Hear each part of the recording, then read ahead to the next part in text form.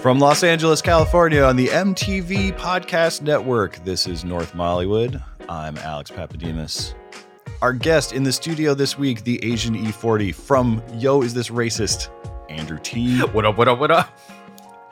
I don't have a good E40 voice. You showed up to that intro. You just gotta go like, ooh. Ooh. He goes high and low in a really pleasing way, which I can't replicate. And sitting at the other end of this table, the inventor of hyper normcore fashion, Molly Lambert.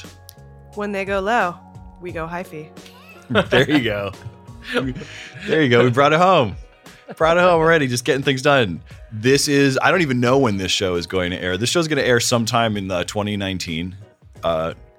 Most importantly, this show is going to be excavated from the rubble, and someone will be listening to it. Yeah, we're going to be talking about dystopia today and about the new Adam Curtis film, Hyphynormalization, which Molly and I both independently watched without talking about that we were going to do this last night. We realized you were doing it too.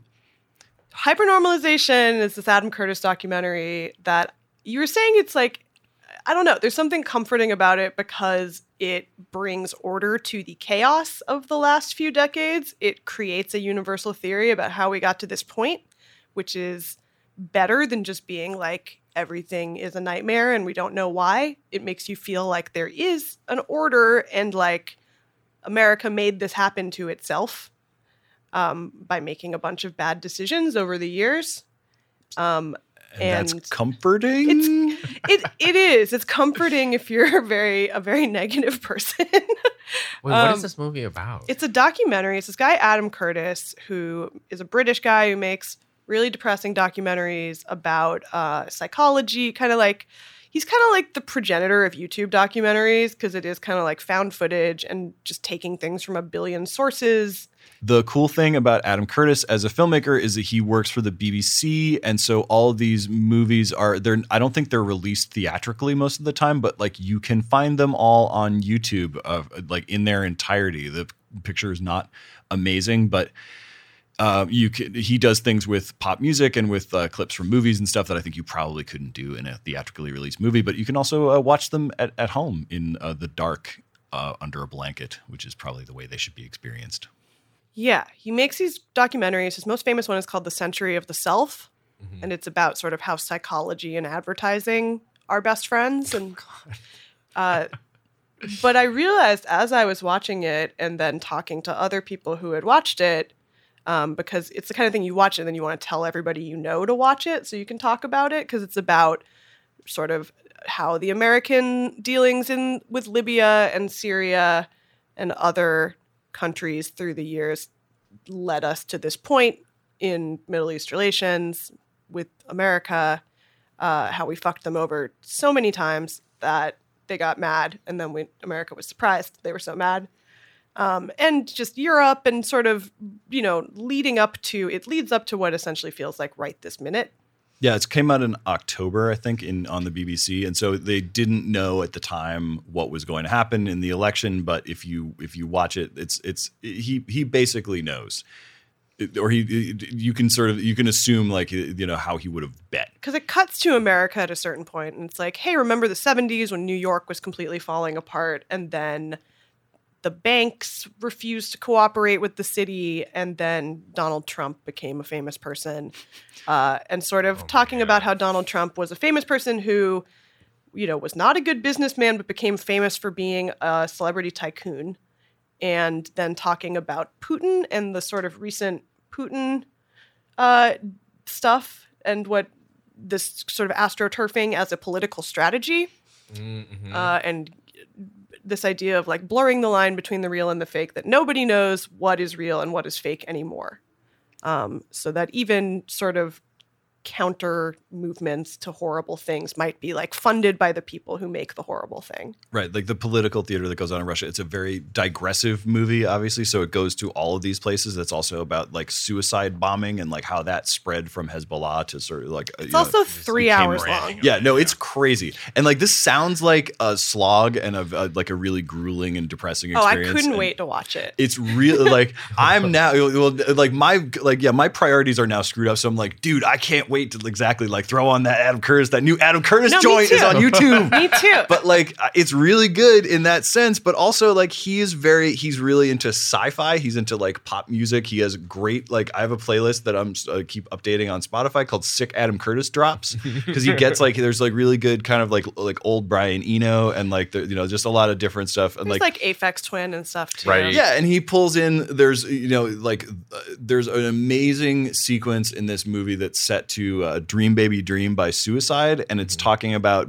basically it's this riff on the imagination of disaster, how we spent all of this time like pre 9/11 imagining sort of like the destruction of America, and so he cuts together eventually the disaster footage, but first just the shots of actors reacting to shit blowing up in like Deep Impact and Armageddon and all these things, and like people holding each other and kind of like, you know, you realize that all of those are grammar to all those shots, and like when you see a bunch of them in a row set to this song, it's really like, and his point is basically that like we basically started, you know, that theater of the mind, like we started imagining these horrible external enemies, and then we eventually created them out of like, because we needed to actually have something to point to. And so it's like, it talks a lot about first we Gaddafi. created them, and then we created the monster that will protect us from them. Yes. There we go. It's about and it's about kind of the way that conflicts that are very complex became just sort of flattened into easy to understand, like this is good and this is evil, and how that did everybody a disservice because it was not ever true. And one of the people they use as sort of the example of how this happened is Gaddafi. Right, because it's complicated. Because it's complicated. And again, like when you see young Gaddafi and he's talking about like, yeah, I had to get out of England because British people are super racist in a way where they're condescending to you because of colonialism. It's like which is a thing that I've been thinking about a lot. It's just sort of like, you know, racism, the casual racism of somebody who is like, oh, well, you know, this person of color who works for me, they don't count, even though like we're best friends and like they're great, but like everyone else. Yeah. Which is what happened in the election. Yeah. But it sounds terrible when you describe it because it sounds like a really pretentious, like annoying documentary. Well, do you guys find that shit like uplifting? Like when you can like when the causes of apocalypses are explained? I mean, I guess it's weird because you're watching it, and I guess the way I should feel is God damn it, why couldn't somebody put these threads together before? But it's kind of like the people who watch these movies and the people who decide these policies that the movies are describing, there's like no overlap between those two worlds. Well, what I was saying, we were talking about body swaps earlier. But yeah, I feel like you say we, you mean me and you on Twitter. Me and Andrew on Twitter, we're talking about how America and China are in a body swap comedy. But you know, just because America is like, what? News that's been doctored and all powerful dictators? Yeah. And what I realized about hypernormalization and me wanting to tell everybody I know to watch it is that we have become the crazy neocons of the left, because this is like that 9/11 documentary that all the Alex Jones people are super into, but for lefties. It's like a crazy conspiratorial documentary that you feel very strongly actually. But does it point as many fingers? I feel like that's the thing with what it points all the fingers at America. It's like America's fucked and they did it to themselves. Right. And here's why. And here's how politics became useless and the entire government became a puppet of big business. And here is Donald Trump, the ultimate figure of big business. Right. But also of Donald Trump as sort of the ultimate facade. It's all about facades and about creating the facade of control and the facade of just unlimited power. And how Donald Trump's whole career was about creating the facade that he was like a talented businessman who was very rich by having sort of the outward signifiers of wealth, even though he ran all his businesses into the ground and is now going to make America the world's biggest Atlantic city. And so in that way, it does feel comforting because it feels like somebody is telling you, you know, what happened. Right. But not that it's going to be. See, that I feel like a lot of conspiracies, people love them because it's like, okay, someone else is in control. Like this shit is not off the rails, even though it might not be the rails I like. Well, that's the thing. Yeah, it's comforting somehow to it brings order to something that is seemingly random and chaotic and insane when you realize that like, oh, everything actually fits together. But then like the greatest form of insanity is feeling like everything is connected, right? Like that you start to make a Presbelusky wall or whatever. Yeah, and you know, yeah. And I mean, there are whole. Is that what that thing is officially called? Is the Presbelusky wall? No, well, I think like it's the Carol wall. It depends if you're like an Always Sunny person. Like I'm just like the crazy wall that like, you know, string and pins. Like you start to like once you bring too many things into the picture. Like I was looking at like a mind map of Pizzagate the other day. And that is incredible because it's just there's things that they just have in there that like there's a corner of it that has Marina Abramovic in it. Like that's just it's like she's connected to all those things. I find it comforting the same way I find Werner Herzog documentaries comforting, where there's something comforting about someone being like, oh, we're fucked. And just saying it out loud and just being like, oh, we're fucked. But it's also comforting to be fatalistic in a certain way, to be like, oh, and the world will end in cleansing lava from the volcano that's going to explode. Well, this is like our Leonard Cohen conversation that we were having, where there's something about listening to Leonard Cohen where there's the sense that like it has always been this way and things are always going to be this, that like you just need to figure out how to adjust your mindset to a Leonard Cohen lifestyle. Yeah. What was so scary about this campaign by the right was that they started saying all the things out loud that they'd always been saying in a veiled way the entire time, which is like, you know, racist things and classist things and sexist but that's just things. During our lifetime. They also said that shit in the 70s. I know, but I feel like they tried to make it seem less just blatant, and then Trump was just like tying together all the scariest things in sort of the most, like, you know, what people keep saying, like not sugarcoating it, just like, you don't want this person in your backyard, I'm going to get rid of them. We're going to take a break real quick, but we will be right back.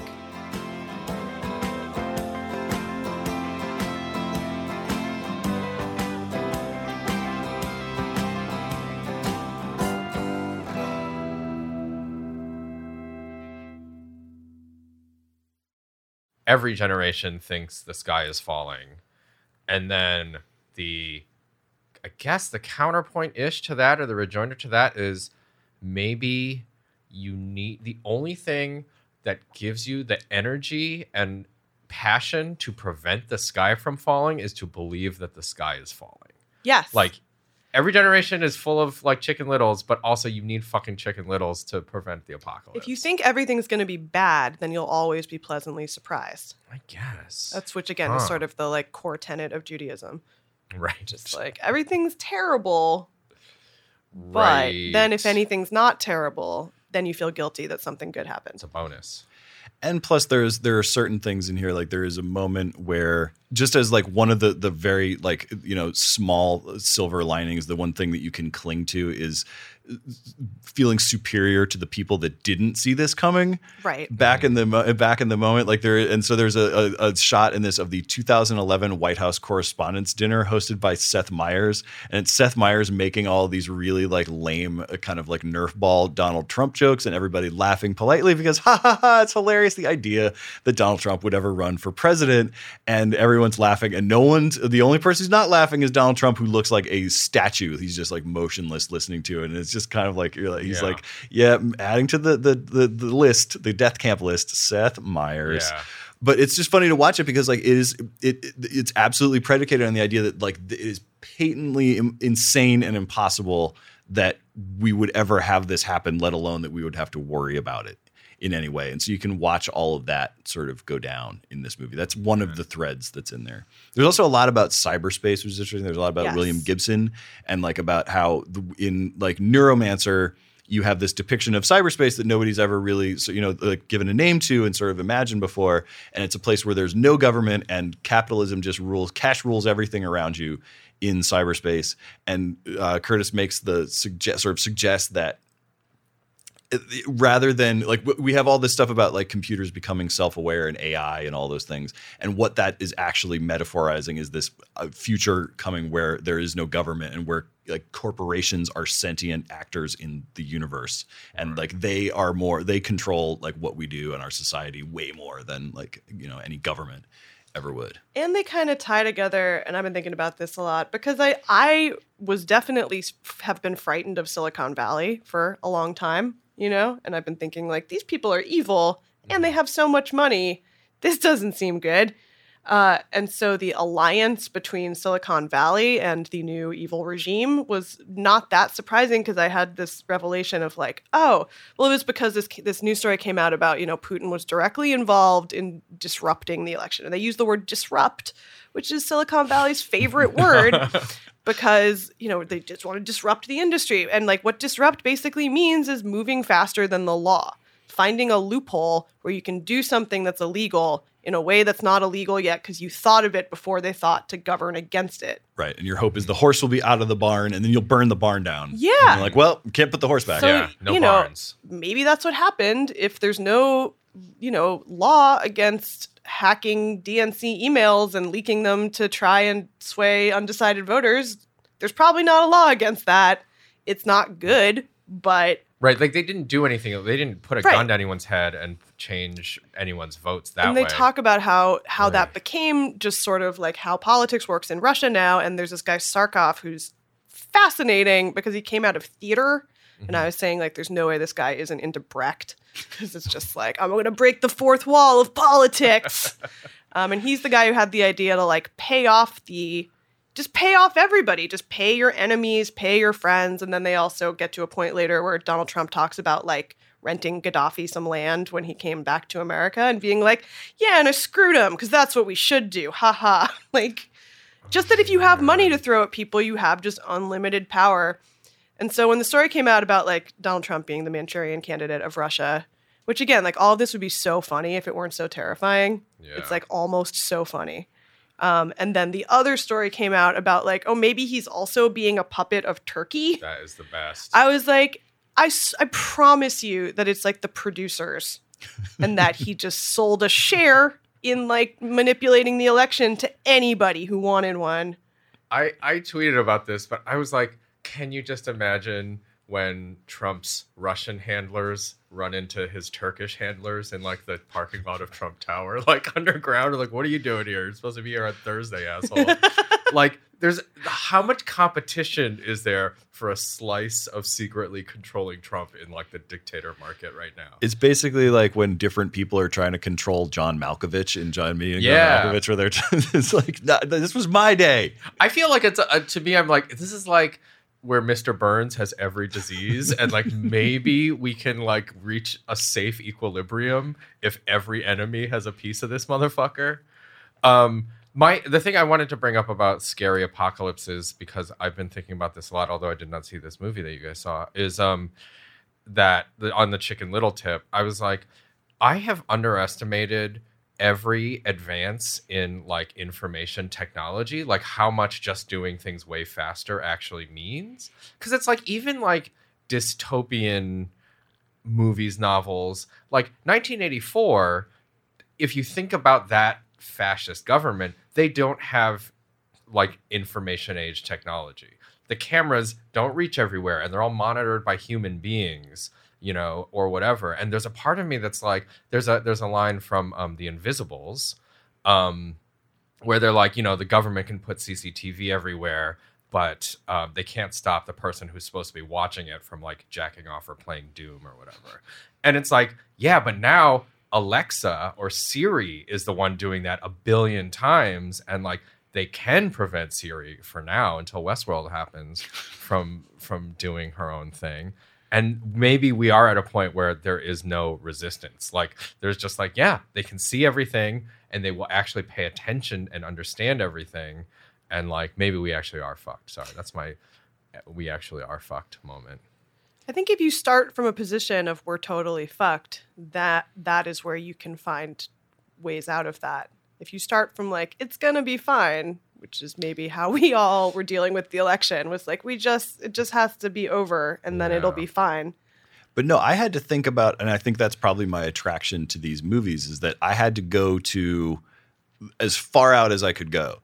like in terms of thinking about things being terrible from now on. Like I needed just to be like, what is the actual scenario going to be like where this is going to happen? Like is it going to be that they're going to introduce the self-driving truck, and then all of the truck drivers, which is the biggest occupation in America, will cease to exist as an occupation, and that will plunge us into like, you know, an irreparable sort of economic collapse. Also, the self-driving trucks are going to kill everybody. Look, Yeah, but that's the That's the scenario. upside. I think Yeah. no. Look, I think we'll die in an economic apocalypse long before maximum overdrive happens, because I feel like the self-driving trucks will not be like ready to kill us just yet. Like the Internet of Things will not get to rise up because the environment will, you know, take the Earth with it. You know, you need an Earth for there to be, you know, killer robots.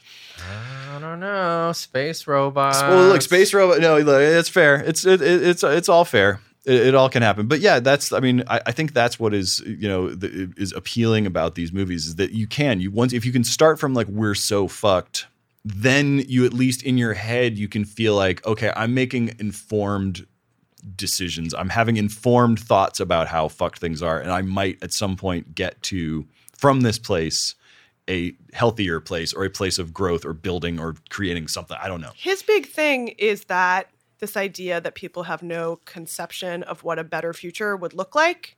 And so that when governments are overthrown, people don't know what to do after that. And then somebody who's a dick comes in and takes power, because dicks are like, here's what we need to do. Yeah. And the internet-based revolutions don't work because they're really good. They're ultimately like managerial revolutions. You can organize a lot of people using like crowdsourcing, and not crowdsourcing, but you know, like those the sort of, whether it's Occupy or like the Arab Spring. Like he talks about both of these things, and like it's really easy to use like Twitter to get a bunch of people out in the street, but like there's no idea behind the thing. So ultimately they kind of like stall out, and he sort of like talks about Occupy, and Occupy sort of stalls out in like procedure because they know how, like they're trying to imagine a world without power. Yeah, Like, yeah. Their ideals are like by definition unworkable. Yeah, and we've seen communism fail too many times for anyone to be like, that's what's going to work. You know, Yeah. it's nobody's even on that tip, which is why my other favorite comforting movie about depressing stuff is Reds, which is about Americans getting really invested in the Russian Revolution, and then the folly of that, of being like, this is going to be great, and then it's going to come to America. But I also now am becoming more of the person who's like, we need just to start over. We need to start. I mean, again. We're practically at city states. Like, you know, we pay some protection money to the federal government to keep the nukes running, but basically California, LA, it's like, Well, don't come I'll too tell you near us. I think I've said this before, but I'll say it again. I think if we're going to do Cal Exit, we got to get the Pacific Northwest involved. Yeah, Cascadia. And we got to just give Mexico back California. Oh, I see. So we all have to move north, and then We get surrender. to stay. We just give We're it. Mexico. We're Mexico. We give it back to Mexico. We undo we give them reparations. I'm looking at the Cascadian border here, and actually that's a separate. That I don't think, does that include that? There's some. I think there's some. We need water. There's a little bit of Northern California in Cascadia. Yeah, we need desalination probably. Also, I don't actually endorse this. I'm just thinking about all the possibilities. I feel like this is one, like we were talking in the previous show about things that are ruined by their fans. Like something tells me that like the California separatist movement, that I would be cured of thinking it's a good idea by meeting the people that. Because if you were into California separatism, the people who are really into it are Silicon Valley people who are the last people I want in charge of anything. See, that's the problem. Exactly. Yeah. I don't want to live under Peter Thiel's throne of skulls. No, I don't want any of these fucking crazy white guys in charge. We're going to take a short break, but we'll be right back with more Andrew T.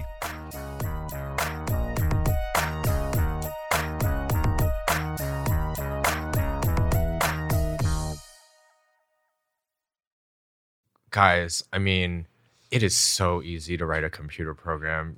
I mean, look, I've shown that I don't have the business acumen to understand that stuff, but like, I did a little computer programming in my 20s. That shit is simple and for idiots. We need some white hat hackers. Yeah, okay. Someone has Trump's emails. Yeah, where are those people? That is what I'm crazy saying. to me. There's got to be hackers who if you're aren't listening, just interested find- in pure anarchy. But also, even the DNC hacks weren't really anarchy. They were just seemed like, a hacker made this happen. But now we know that it was a hacker directed by a government, probably. Well, the weird part too is that, and this is another thing that I want someone to sort of, talk to me about at this moment. Like, I know, like, I read like Wired magazine articles, like, ad nauseum about hackers in the 90s, like back when that was happening. Like, who are those Cool people? hackers. Cool hacker. When they was like tired not being a hacker, Wired, like, yeah. But like, we now talk about them. It's like obviously, like, you have Trump sort of saying like, it's very hard unless you catch them in the act, which is, no, that's burglary. Like, that's different. Like, there's actually a trail, but like, I want to know who these people are and like, why is it that like they're sort of like I guess maybe it's because it's just another sort of like dirty thing that the left won't do that the right is like absolutely willing to do. But I want to know who these people are. What do they believe? Like, where are they coming from ideologically? That's not, I'm with you though. It's like you can't be like, oh, well, it wouldn't be fair to do such and such thing when the other team is like using every unfair tactic they can possibly find. Then you don't get anything for being like morally good. Well, I initially thought it was just strategic. They were like, Hillary's going to win. It's not a good look to put all this dirty shit that we're definitely doing out there. But I don't know why they're not doing it now, other than I guess the calculus is it will so undermine all of democracy that like, it could it's just time. Obviously, we've undermined democracy to a point where it can be manipulated this easily. Yeah. You heard it first on North Mollywood. Democracy is over. The People's Republic of North Mollywood. This starts in this room with these three people, and maybe Mukta. I don't want to speak for her. She I don't know. But you do get the feeling from watching this movie that it has been over. It for a long time, and it has long since been replaced by all of these interlocking forces, which is kind of the larger thesis of every Adam Curtis movie. Which is also what people's major criticism of Hillary was like, she's controlled by corporations and banks, and she's not the great moral candidate. She's pretending to be either. Yeah. And that's what you get. I mean, and so this is all just the equivalent of, it's like there's shots of like, dressage exhibitions in Russia and like the idea of political theater in Russia. And then it sort of turns around and is like, and that differs from this, like how exactly from what we do here. Right. In what way? So I guess North Mollywood says, don't vote. No, we do not say that. No, I know. We say, what I've been telling people on my podcast, because I've had a lot of really upset callers in the last couple of weeks, is that like taking a page out of the right wing, the nominal sort of conservative book, which is that like everything is fucking local. Politics is just money, liberty, and optics. And so you can help people with money and to some degree with liberty just in your town. If you're upset that an action that Donald Trump does will, hurt poor people, millions of poor people across this land, there are hundreds of poor people you see every day in your community that, you can do as much with, whatever your money, your volunteering, etc. And as a bonus, it will make you feel less shitty to go out and do something. And it probably has more of an effect than like texting Paul Ryan about stuff. I got surprised when I called Paul Ryan because he picked up and he was like, hello, Andrew. Everyone was like, the voicemail's full, blah, blah, blah. And then it actually picked up and I was like, oh, I didn't have my thing prepared. But he's a really big fan of Yo, Is This Racist? Yeah, like, clearly. It was on caller Put him ID. on. Yeah. He's like, check out my podcast. Yo, Is This Paul Ryan? Oh, sure. Fucking Yo, is this new? He's like, yeah. Oh, no, North Mollywood. Good new metal coverage on there. Yo, is this a deficit? No. I don't know. We don't care. We don't really care. If we can bring Anthony Weiner down with some DMs, you fucking know that there are some bad people on the right DMing some teenagers. Oh yeah. I mean, it is like there's no way that other shoe has to drop, and then we have to be in a political and probably, frankly, social climate where literally everything you have ever done on the internet is publicly available to someone. Which is basically how it is. Yeah. Everyone just lives under the illusion that their internet lives exist separately. But again, that's what I was saying earlier, is that like everyone, a little bit, every citizen or non-citizen, every person, every civilian has this thing where you're like, well, ultimately, would they really come after me? You know, who am I?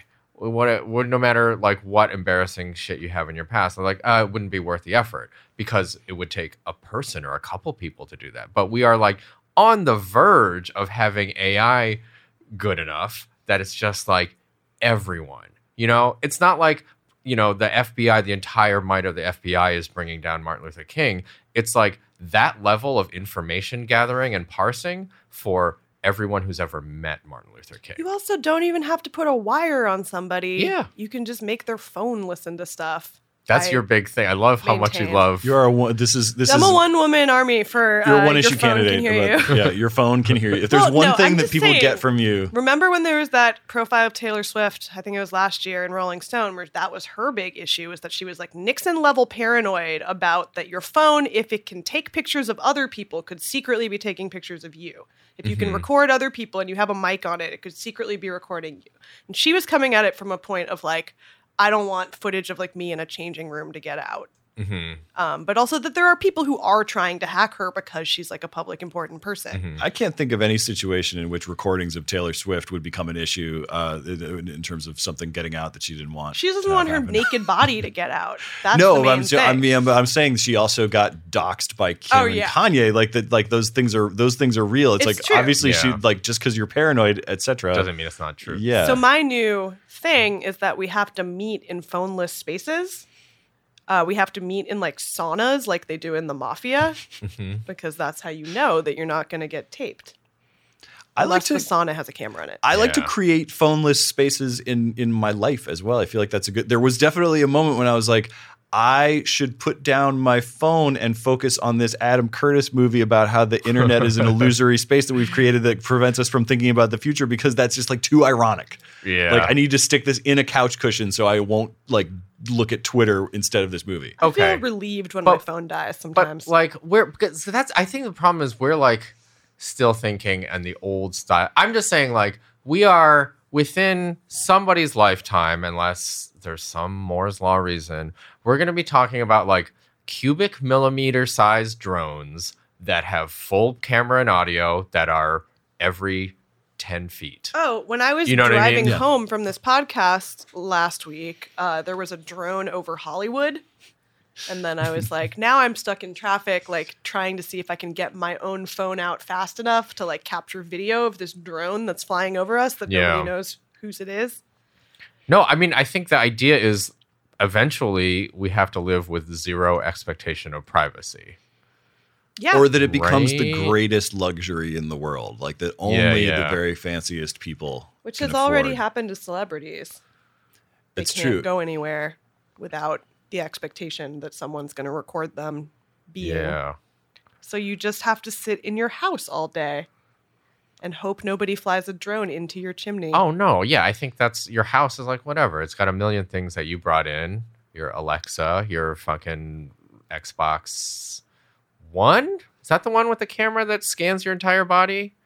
Isn't it the Wii? Because it makes an avatar for you. I don't know. I think there's one that's like of your full body motion capture shit. But it doesn't even matter because they're putting the internet on so many things that don't seem to need to have the internet on them, like refrigerators and stuff. So then like that's like have you seen the people like who go to like a Home Depot and like put like Pornhub up on the internet in the refrigerator, so like just like bookmark it on there, which is awesome. But like, why does a refrigerator need to connect to the internet? What possible thing does it need to know from the internet? Yeah. Yeah, I don't think we thought about the kitchen of the future also being like a panopticon. But they do, look, there's the thing, and there's a toy. There's like these like children's toys now that talk to the internet. I forget if did I bring that up last week. I'm obsessed with these things, but like there's these like kids toys for the holidays that like they're supposed to be like they'll talk to you in like the way a Teddy Ruxpin does, but Teddy Ruxpin was like a tape player. Yeah. This is actually a thing that connects to the internet and can answer your questions, like answer your kids' questions, but then also takes all of your information and is broadcasting it all the time. Yeah. And is basically the Chucky of the like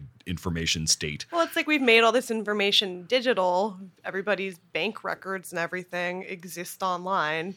So that also makes all those things way easier to get to. All right, look, we have only a little bit more time. No, I want to know. I want to get to a place. I want us to get to a place where at least like there's some sort of like some next steps. Where do we go from here? Knowing all this, we've just sat here being like so smart and so woke about everything. No. What do we actually what can we do? What can the listeners of the show do? Well, I think what Andrew said, I think local outreach is the one thing you can do that will make you feel like you're actually doing something, because you are. Right. I think well, and I think that the thing that people don't like about local outreach and whatnot is that it's like, oh, it's a drop in the bucket. But like the thing to keep in mind is everything is a drop in the bucket. Yeah, drop in the bucket. A vote bucket. is a drop in the bucket. But that's like I don't feel productive arguing with people on Twitter. I only do it to make jokes about the apocalypse And I'm also like, do we all wrong. need to quit Twitter because they gave Donald Trump a platform? Yeah. Well, even not for that reason, but like that like they in the DJ Khaled sense like would rather we stay on Twitter all day long arguing about whether or not the new head of the DNC should be Keith Ellison or somebody else, Tom Perez or whatever. Like having that argument because it keeps us out of the streets and keeps us from organizing and actually doing whatever Getting out of the matrix in some way. I would say just do a thing. Do whatever the hell else you're doing, but fucking help one person. Do a thing that is not virtual. Do a thing that is not just about signal boosting some kind of thing. Like, because I guess money. I mean, it's fine. If the 18 to 24-year-old affluent males who listen to this podcast want to give money as your thing, that's also fine. But just do something. Like it's. Also, my main directive is that people need to listen to each other instead of just like talking at each other all the time, because it does feel like people are arguing over like what's the important story to pay attention to at any given moment. People were being like yesterday, it was like, oh, don't let this Kanye and Trump meeting like sheeple, make sure you're really following the real stories. Watch the skies for this turkey story. And it's like, I can pay attention to both. I can be freaked out about both. I can be freaked out about like 10 things at once. I will say this though, like you can also pay attention to none of them. And here's my final thing into throwing yourself into some kind of work, which is now I'm realizing sounding quasi-religious, which is that cool. there are many quote unquote deplorable people who, hateful views about all kinds of people who do fucking tons of shit to help people. There are people with religious views that are like truly abhorrent who also feed poor people every fucking Sunday. And like those people rightly, I think, ultimately on some level get to think they're not the worst people. And like that's why religion seems comforting. Yeah, well, and that's the good part of religion. And look, the argument against it is, of course, those people, it's very like targeted and with an agenda, and like they don't help all people equally, and they definitely hurt other people. But they also like put their back into some shit that is like a thing that we don't do as much as we should, including me. I was like, just after the election, my most helpless moments, I was like, I should just volunteer a little bit, and I haven't been doing it enough, and just like do something to get the ball rolling. So like that to me is like, and it's just, there's so many fucking, I mean, even LA, which is like a city that's probably going to be mostly okay. There's an ungodly number of homeless people out there. So just fucking do something. And then also while you're at the soup kitchen, you can still argue on Twitter. That's my pitch. And you'll do so from a position of much greater moral authority. Yeah. Because you actually did something. Yeah.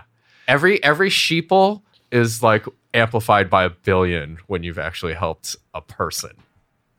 Yeah, I mean, I'm with Andrew on volunteer at your local youth shelters and homeless shelters. And anything that, is a one-to-one connection of making somebody's life vaguely better. Well, and sorry, I keep jumping in, but also you can use that to like, I find like you gotta like understand racists and bigots thing a little bit annoying, but it's like, look, we can maybe meet them halfway. Like I think like a lot of the views of like the Salvation Army are terrible, but they fucking actually help people. And so it's like, you could even meet halfway there, meet with people in a religious context if you're not religious or whatever. But I feel like that dialogue is better than having to argue like people's basic humanity. It's like, okay, what about the logistics of moving these potatoes? I don't know. Well, there's a great on the one of our other podcasts, The Stakes, on their Standing Rock episode, which was it will be to you a few weeks ago now, like a month ago now. There's a line in there where one of the people interviewed in the piece is talking to a group of volunteers and saying like everybody, I forget what the actual quote is, but it's like everybody wants to go to the barricades, but nobody wants to do the dishes. And I feel like that's really the thing. It's like if you can't figure out what to do, like there's probably an organization near you that has logistical problems that are similar to the things that you have dealt with in any sort of normal job that you have had, where like somebody needs like unglamorous, unsexy, unrevolutionary feeling tasks done and like filing and like dishes and like stuff like that. And hey, like, man, calling domestic work important is revolutionary. But yeah, that's what I'm saying. No, I mean, look, I'm just I'm looking for actually. I love doing dishes, and so I'm looking for any I like it sort too of because it's an excuse to touch water now. Yeah, no, exactly. Oh wow! Did you get flown in from a different dystopia? It's called California. Molly, you're not allowed to touch water. You were born with the green triangle on your head. There's no way. Here, with the green gem in your hand, you'll never touch water as long as you live. You're one of the fire trollers. Yeah, it's divergent. Yes. You're the tumbling people. You only tumble. You can't jump. It's like the point. You'll never. Yeah. What's your dystopias? What dystopias have been resonating with y'all as we have now that we live in one? Unfortunately, The Handmaid's Tale is like a documentary kind of feeling. Oh yeah. There will be a TV version of it coming out next year. Right. With Lizzie Moss. Elizabeth Moss in it. But I'm in some weird way like, oh, maybe we'll get some good feminist sci-fi finally after all the quasi-religious, boring sci-fi. Maybe we'll get some like interesting sci-fi about race and class and gender. That's the kind of sci-fi I like. Maybe we'll get some Octavia Butler. I thought you were just going to call her Octavia. My girl, Octavia. Octavia Butler adaptations that I would like to have. You were talking about reading China Miéville. Yeah, I've been rereading some of his short stories and then reading this book, a young adult novel he wrote called Rail Sea. That's basically a retelling of Moby Dick, but in the future where is that the one where people are trains? No, but the world is covered that's Starlight Express. The world is covered in train tracks, and that's the Rail Sea. And they hunt these gigantic moles and bugs, and the captain of this mole train is going after her white mole, and then the young. I don't really remember Moby Dick is the problem, but it's fucking good. But it's very it takes place far in the future. There's these drones that fly around that repair the tracks every day that are called angels, but they don't seem to acknowledge or interact with the people on the trains, and so they're both dangerous and necessary. And I don't know, it's just one of those things where there's a moment of like, well, maybe life will go on in some fucked up way, but also, I mean, the real apocalypse is like, I'm like, right, you can never fucking imagine it. Like, you have no idea how weird it's going to be, and it's not going to look like anything that we've seen before. I don't know. Well, on that note, thanks for coming in, Andrew. No problem. We hope you enjoyed your time on this earth. Be an angel or get got by an angel. I don't know. See you in the sky. This episode of North Mollywood was produced by Michael Catano, Mukta Mohan, and Kasia Mihailovich for the MTV Podcast Network.